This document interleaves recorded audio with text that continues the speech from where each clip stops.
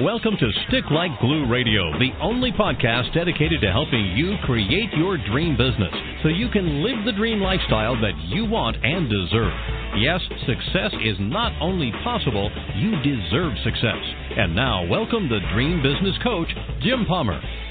Hello there, everybody. Welcome to another episode of Stick Like Glue Radio, the only podcast dedicated to helping you create an everlasting bond with your customers so they stay longer, spend more, and refer more. All great things in any business. I am your host, Jim Palmer, the Dream Business Coach. As always, I'm committed to helping you build a more profitable business faster. I'm very excited about this week's show. My special guest is top sales expert, John Livesay. Let me tell you a little bit about John. He is, as I said, a top sales expert and funding strategist with over 20 years of experience. John hosts the Successful Pitch podcast with investors from around the world, and he is the pitch mentor at startfast.net, the number one accelerator in upstate New York. John gives startups the pitching secret to becoming irresistible to investors. Got to ask him about that. When John works with startups, they become master storytellers so they can inspire investors to join their team. He's also the author of the 7 Most Powerful Selling Secrets, which has been translated into Spanish and Russian. John, thank you so much for being my guest. How are you doing today? I'm doing great, Jim. It's great to be here, and we'll come up with some sticky things for your listeners to take away, hopefully. Some sticky things. You know, I love storytelling. I mean, that really is the essence of sales. People smell sales pitches a mile away, but they always get captivated by telling stories. When did you kind of discover that, fall into it, perfect it, or tell us a little bit about your journey? How about that for 5 questions in one? Well, you know, what's so interesting, let me start with the first part of your question is selling versus storytelling. I tell people, forget selling, tell stories instead, and everybody instantly relaxes because a lot of people are really uncomfortable, Jim, selling themselves. And it's part of, you have to sell yourself to get hired, to get into college, to get promoted, to get your startup funded, whatever you're doing, to get people to join your team if you're an entrepreneur. So you have to become comfortable selling yourself and a lot to sell yourself to get customers. So if you can shift that mindset from thinking of selling as pushing your message on to people and instead telling a story that pulls people in, because you're absolutely right. People are intrigued with stories. It's in our DNA. You know, there's a left side of our brain, which is all numbers. And if someone says, okay, let me make a proposal to you and tell you how the numbers work, then you start analyzing it, right? Your arms might even get crossed and get defensive. But if you say, let me tell you a story, you relax a little bit. Your imagination can kick in, and your right side of your brain, you think, this might actually be a little entertaining.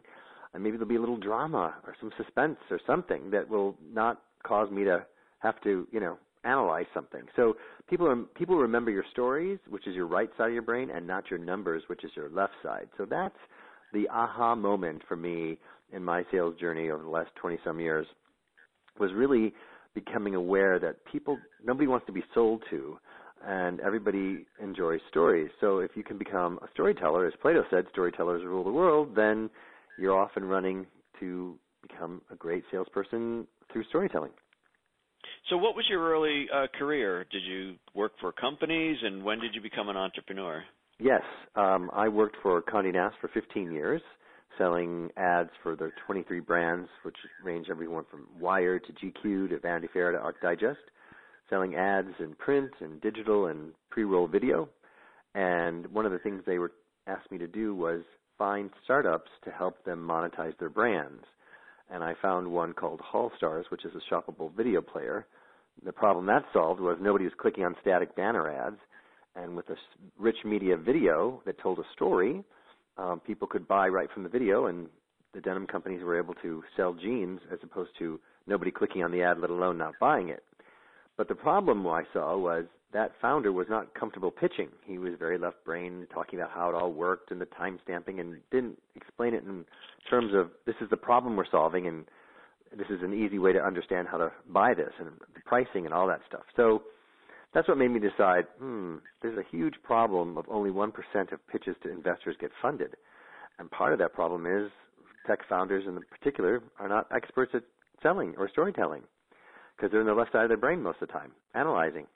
So I realized that's a huge opportunity, and I love helping tech startups get their dreams to become a reality because when you get funded, everything changes. So the goal is helping them get funded. You're just teaching them a better way to do that. Yes, I mean, one of my clients said to me, she was so frustrated. She goes, I'm just wasting time pitching to the wrong people. I'm in the wrong room. And I said, well, it's like trying to climb Mount Everest without a GPS. And so my business partner, Judy Robin, and I, we think of ourselves as Sherpas, getting people up that mountaintop much faster than they could on their own, because there's more to getting funded than just a good pitch. You have to know your numbers, and you have to be in the right room and get the right money. You know, I've coached everybody, entrepreneurs, small business owner, multimillionaires. I'll tell you the hardest people for me to coach are engineers, because they're so, as you said, it's the numbers left side of the brain, I guess. And, you know, trying to teach somebody how to do a presentation, you know, with that kind of mindset, it's not easy. So how do you find that? Do you help everybody, or do you find that also it's a little harder trying to get people who are so analytical to loosen up a little bit? It is a little bit challenging, but if you give them examples and they can say, oh, okay, now I understand. And it's almost, you know, I try to use words that they can relate to. I said, okay, we're going to reverse engineer this. And they go, oh, okay, now I've got my attention. I know what that is. Yeah. So I said, we're going to reverse engineer and think, who could buy your company in 3 to 5 years that could give a 3 to 5 return on the investment to someone who invests with you? So we start thinking about that even before the company's in revenue, and then back it up from there. So I said to them, when you're pitching for funding, you're not pitching to get a customer. So it's not about the product demonstration. The investors invest in the jockey, not the horse. So they're investing in you and your ability to execute and possibly even pivot if the need. And so if you're given 10 minutes, don't waste 5 of it showing a product demo with the bells and whistles. Even though that's what you're excited about, you've got to show some empathy and realize the investor is interested in how big the market is, why you're the right person to execute it, and what kind of traction do you have, much more so than a product demo. So it's an educational process of shifting what's important, and then once they understand that, then I teach storytelling structure, which helps them understand, you know, if you like things to be programmed like a computer, there's ways you can program a story so that you follow these steps, and then you become a storyteller. So with what you said there, invest in a jockey, not the horse. The jockey is obviously the driver. Is that the driver for the business? Mm-hmm. They're not, right. Yeah, so they're not buying the company, they're buying the founder? Exactly, because, for example, one of the people I interviewed on my podcast, The Successful Pitch, told me they invested in Pinterest. And that was, you know, people said, we want to figure out a way to digitize the behavior of people putting pictures on the refrigerator with a magnet. So they got money to do that, and then nobody wanted to do it. And they said, oh, we were worried about the competition, and we forgot to worry about consumer indifference. So they had to pivot and figure out a way to create pin boards that celebrities could create and other people could follow. And then once they started doing that, then people were willing to create their own pin boards. So the idea will probably pivot. YouTube was originally a dating site, and then that team realized people like videos, but they don't like talking about themselves on video for dating. So, you know, they pivoted and renamed it. So it's getting the right team that's in the right genre to execute and figure out if something's not working, how to change it. I've been around a long time. I never knew that. YouTube and its founding, kind of when it was getting started, was really made for dating? Yes. It wasn't called YouTube, but that was the original idea. It's like, oh, instead of still photos on Match.com, we'll have people post videos of themselves talking. And that'll be much better way of sense whether you want to go out with them or not. And, of course, people are too inhibited to, you know, create. Yeah. Make those videos. Hi, I'm Jim. How you like me? Exactly. And, of course, this is way before, you know, the proliferation of Snapchat and all that other stuff. But and people taking all the selfies. So, John, what makes a great pitch or a great story, or like, would they be one and the same? Well, I think they are very connected. Certainly, a story is a big element. A good pitch starts off with grabbing your attention in the first 90 seconds. If you're only given 10 minutes, people think, all right, I've got 10 minutes. And no, you really have 90 seconds, because if you don't grab their attention in the first 90 seconds, they won't invest their time to pay attention to what you're going to say the rest of the 10 minutes. So I tell people we need to craft something that surprises us. Tell me something I don't already know, or tell me something about you that makes you so memorable. For example, one of my clients, Martin, he wasn't terribly confident pitching, and that's another key element of storytelling is you want to be confident but not arrogant. And I said, okay, Martin, let's stack your moments of certainty in your life. When you knew you nailed it, we're going to write them all down and have you remember those before you go into pitch, because pitching is like the Olympic moment of meetings. It's a Super Bowl of meetings. So you need to have your confidence up. And you can do that by stacking in moments of certainty and remembering all the good things that you've done in your life and have that in your head instead of all your fear and doubt. So Martin said, well, I grew up in the Netherlands, but I'm originally from South America. And when I turned 18, my parents took me back to South America and dropped me off naked in the Amazon jungle to survive for 2 weeks because in my culture, that's the rite of passage into manhood. I said, oh, my God, guess what? We just found the opening to your pitch. That gives me goosebumps. I said, what did you learn in the Amazon jungle? He goes, well, I learned how to focus and pivot and persevere. I said, great. And we're going to take those lessons from the Amazon jungle to the concrete jungle of being an entrepreneur. And when we had that honed and practiced, he won a pitch contest and got funded because the investors, when they're putting their head down at night on their pillow, they say, I'm going to put my money on that guy that survived the Amazon jungle because he'll deal with anything that comes along. How is his confidence? I mean, it's kind of that's why you work with a coach, right? So they help you see the forest through the trees. Yeah. So was his confidence good, and you just taught him the practical skills, or do you also? Well, he was confident in his business, but he'd never pitched for money before. So anytime we try something new, our confidence isn't very high, and you need to practice it. And most people think they can wing it, and of course that never works. So I needed to first get him confident, figure out what his story was going to be that would make him memorable and prove that he had the tenacity and grit to execute this idea. Because you can't just stand up there and say, hey, my name is Martin and I've got tenacity and grit. You have to tell a story that shows that. Mm-hmm. And then once we grab the audience's attention, then we start talking about the problem and the solution that you have and how big the market is so that the investors get even more excited and interested. One example is Cole Smith. He has a military background and has a platform to help keep schools safe during medical emergencies or, God forbid, another shooter. So we worked with him on his confidence, his pitch, explaining, gun shooting in schools is in the news. This is a big problem. The old way of doing it is, parents calling each other, but now this app allows everyone to get informed instantly, including all the first responders, and sends a map of where the school is with color coding so they know exactly where to go, whether it's a medical emergency so the ambulance doesn't waste time at the front desk, or the police know where to go and what rooms are safe and not safe. So that, getting him that confidence to explain that story and then go into, his financial model and what makes him different from the competition, that prepares him to get in front of the right investor that we know. And we did that, and he got invited to pitch to an angel group, and it was 10 minutes of pitching and 10 minutes of Q&A. And again, having a good pitch isn't enough. You have to be able to answer the questions. And if you're a deer in headlights with the questions, you won't get funded either. So we prepare people with the kinds of questions you're going to get asked, like, what does it cost to acquire a customer? What are you going to do to prevent the competition from stealing this idea? That kind of stuff. But now I'm happy to say he's in due diligence with not one but two investors because we've worked with him through that whole process. Wow. We've certainly seen examples of not knowing your numbers on Shark Tank. Yeah. We've seen people melt down there. Yeah. Mr. Wonderful take them to the woodshed. Right. So being prepared is a key to anything. It's, Arthur Ashe said the key to success is confidence, and the key to confidence is preparation. So you got to prepare, you have to know your customers. You have to know the investors. And, the more you show empathy for your customers and your investors, the more likely you are to have credibility and get funded. Very interesting. So what is the best way to meet investors, and then how do you prepare for that type of meeting? Well, the best way to meet investors is through warm introductions. And one investor said, if you can't figure out a way to get a warm intro to me, you probably can't figure out how to find your customers.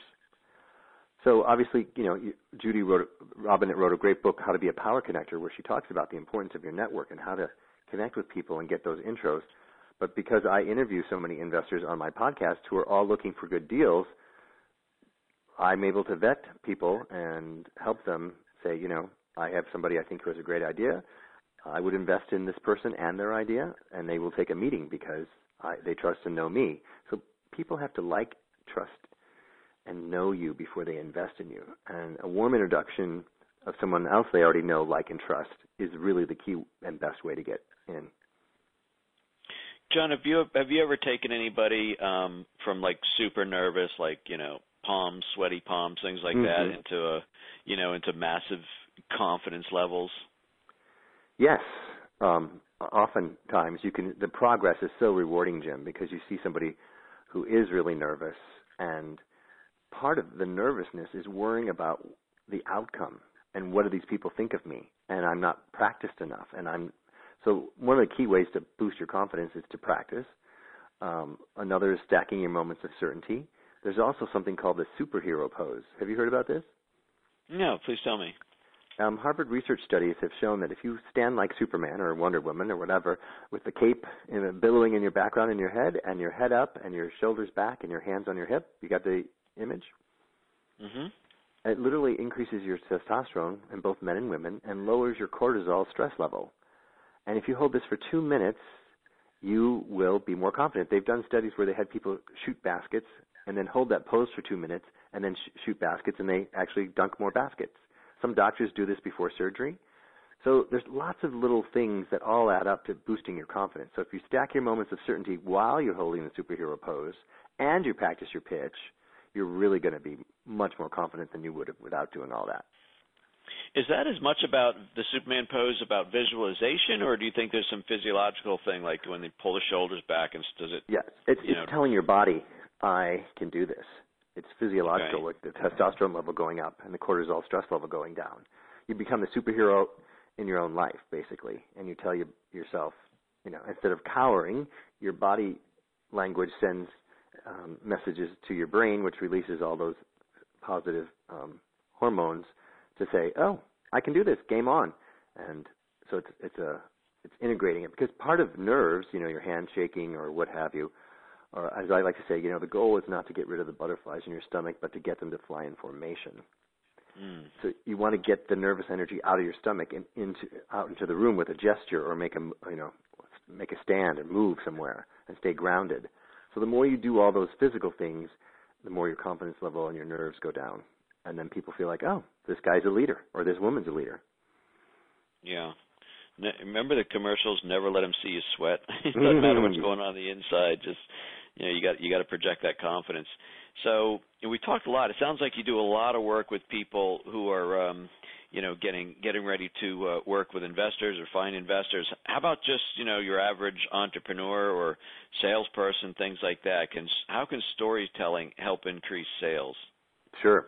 Well, I work with a large architectural interior design firm, and those people are trained as architects, but they still have to go and pitch to get hired to either design an office or build a skyscraper. And they don't have storytelling skills either.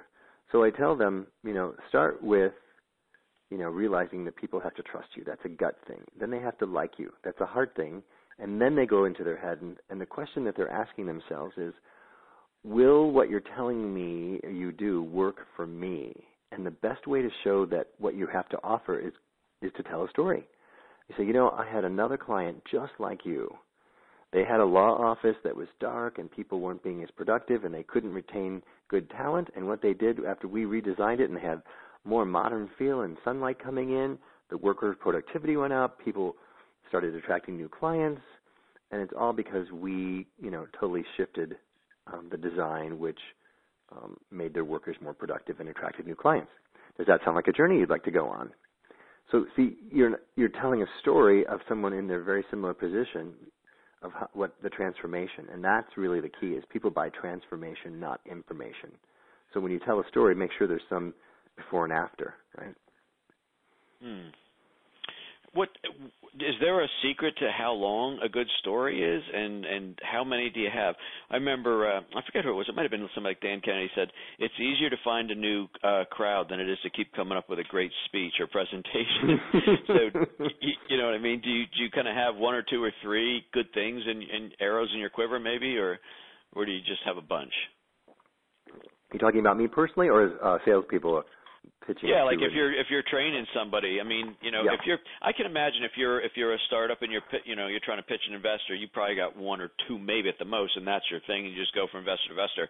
What if you're in sales? How many stories do you kind of have to have nailed down? Well, the longer you're in it, the more stories you have, right? And you want to keep the stories fresh. Stories, the length of stories, as long as you retain the interest. The structure is there's exposition, who, what, where, when. An example of Martin, sometimes when he was practicing that, he would forget to say that it's a rite of passage in his culture to be left in the Amazon jungle naked for 2 weeks. And I said, if you don't say that, it sounds like child abuse. So you have to have enough exposition that you paint the picture of where it's happening, what, and all that, so people feel like they're in the story. And then there has to be some kind of problem. In his case, he was naked in the jungle. And then the solution, he survives. And then the outcome from the solution that is the moral of the story. He won a pitch contest and got funded because he had something memorable that grabbed the heartstrings of the investors. So that story wasn't that long, but it had all those elements of the structure that makes a good story. Do you help people also, John, when they do want to become a speaker, paid speaker, keynote, or things like that? I mean, I think that's when storytelling is hugely important as well. And you say people decide the first 90 seconds. I think when you're a speaker, people decide in the first 9 seconds or something. Whether they're going to look down at their phone or keep looking at you. Mm-hmm. Yes, I have done some of that kind of training as well because, when you're getting up and pitching for funding for 10 minutes in front of a room full of investors, that's public speaking. So the same skills apply whether you're going to be going on television or getting in front of a room to inspire a group of people. Everyone has to have good communication skills in their career these days. It's just assumed that if you're going to get it all promoted, you're going to be speaking in front of people. So these skills are applicable across the board. What should you look for if you're let's say you're a growing entrepreneur and you want to hire a team? I mean, do you, as the owner, / wearer of many hats, do you look for people with these kind of skills, or do you, the great mantra is, you look for attitude and train the skills. Yeah. Do you ever do work for companies like that who say, I got a great guy, but go teach him how to be a storyteller / sales presenter, or what? Right. Well, I think one of the key elements to building a good team is to define what your brand is and what your culture is. And once you define who you are versus who, and it also says who you're not, right? So this is not for people who need a lot of micromanaging. This is a culture that's very nimble and there's not a lot of structure and people have to be self-starters. So that sort of automatically filters out a lot of people. They're like, oh, that's not me. So you really, but if you can't know that when you're interviewing people to join your team until you have decided what you stand for, and you have to have the same values and the same work ethic and the same purpose. You have to be able to explain your vision and your purpose to attract really good people. And once you do that, then you have to see how coachable they are, what kind of skills they have, emotional intelligence to get along with others, not point fingers and blame other people. So those are the characteristics that are more important for the most part than skills that could be taught later. Gotcha. I think I have time for one more question here. I'll sneak in. How do you do you help people with elevator speeches or elevator pitches? The 30-second, like if you're a networking function or something like that. How does that work?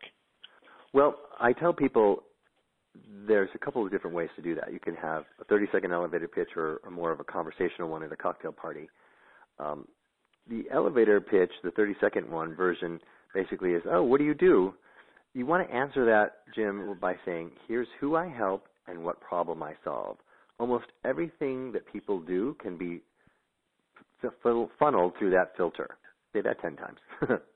Who do I help and what problem do I solve? So in the case of Crack the Funding Code, Judy and I help tech CEOs struggling with their investor pitch to become irresistible so they get funded fast. So that took a lot of work and practice to be able to get that pretty short and concise. And the whole goal of that is so people say, oh, that's interesting, tell me more. So it's not about telling people how you do it. It's just to intrigue them enough to want to know more. Which is copywriting 101, by the way. Job of the headline, get them to read the first line. Job of that word in that headline, get them to read the next line. Yes, exactly. Keep it going. Yep, exactly. Very cool. Well, it sounds like you got a pretty good business. Are there a lot of startups these days, and are most of them in the tech field? Or, yeah. Well, that's why Shark Tank is so popular. There's a lot of people that have decided they don't want to work for corporate America anymore. There's a lot of millennials that don't ever want to do corporate America and want to have their own business and think, I have a solution to a problem, and I have the skills to fix it, whether it's an app or whatever else it's going to be, or they just want to own their own business. So, yes, entrepreneurship is definitely on the rise, and especially with the new crowdfunding law that just passed, where people can, who are not, quote, accredited investors can now invest in startups. It's going to just skyrocket. Very cool. Hey, John, how can people learn more about you and connect with you? Sure. Well, if your listeners want to text the word funding to 66866, I will email them a free PDF of the 3 mistakes to avoid when you're pitching. 66866 funding. And my email is john@johnlivesay.com, and my website's johnlivesay.com, and my Twitter handle is @John_Livesay, Livesay. I think I see a theme there. Yeah, there's a theme, and a successful pitch podcast is another way to follow and keep track of me. Hey, John, fun talking with you, man. Thank you so much for being on my program. My pleasure, Jim. Great to talk to you. Hey, folks, that wraps up this very special episode of Stick Like Glue Radio with top sales expert John Livesay. Remember, Stick Like Glue is the only podcast dedicated to helping you create an everlasting bond with your customers so they stay longer, spend more, and refer more. I'm your host, Jim Palmer, the Dream Business Coach. I am committed to helping you build a more profitable business faster. That is a wrap for this week. Come back this time next week for another great episode of Stick Like Glue Radio. Until then, keep taking action, keep moving forward, and don't ever, ever, ever give up. Take care, everybody. For more information and free resources on how to create your dream business, connect with Jim Palmer, the Dream Business Coach, at www.getjimpalmer.com. And be sure to check out Dream Business Coach TV, powerful 2-minute videos filled with Jim's unique smart marketing and business building advice. See them all at www.dreambizcoach.tv. That's www.dreambizcoach.tv.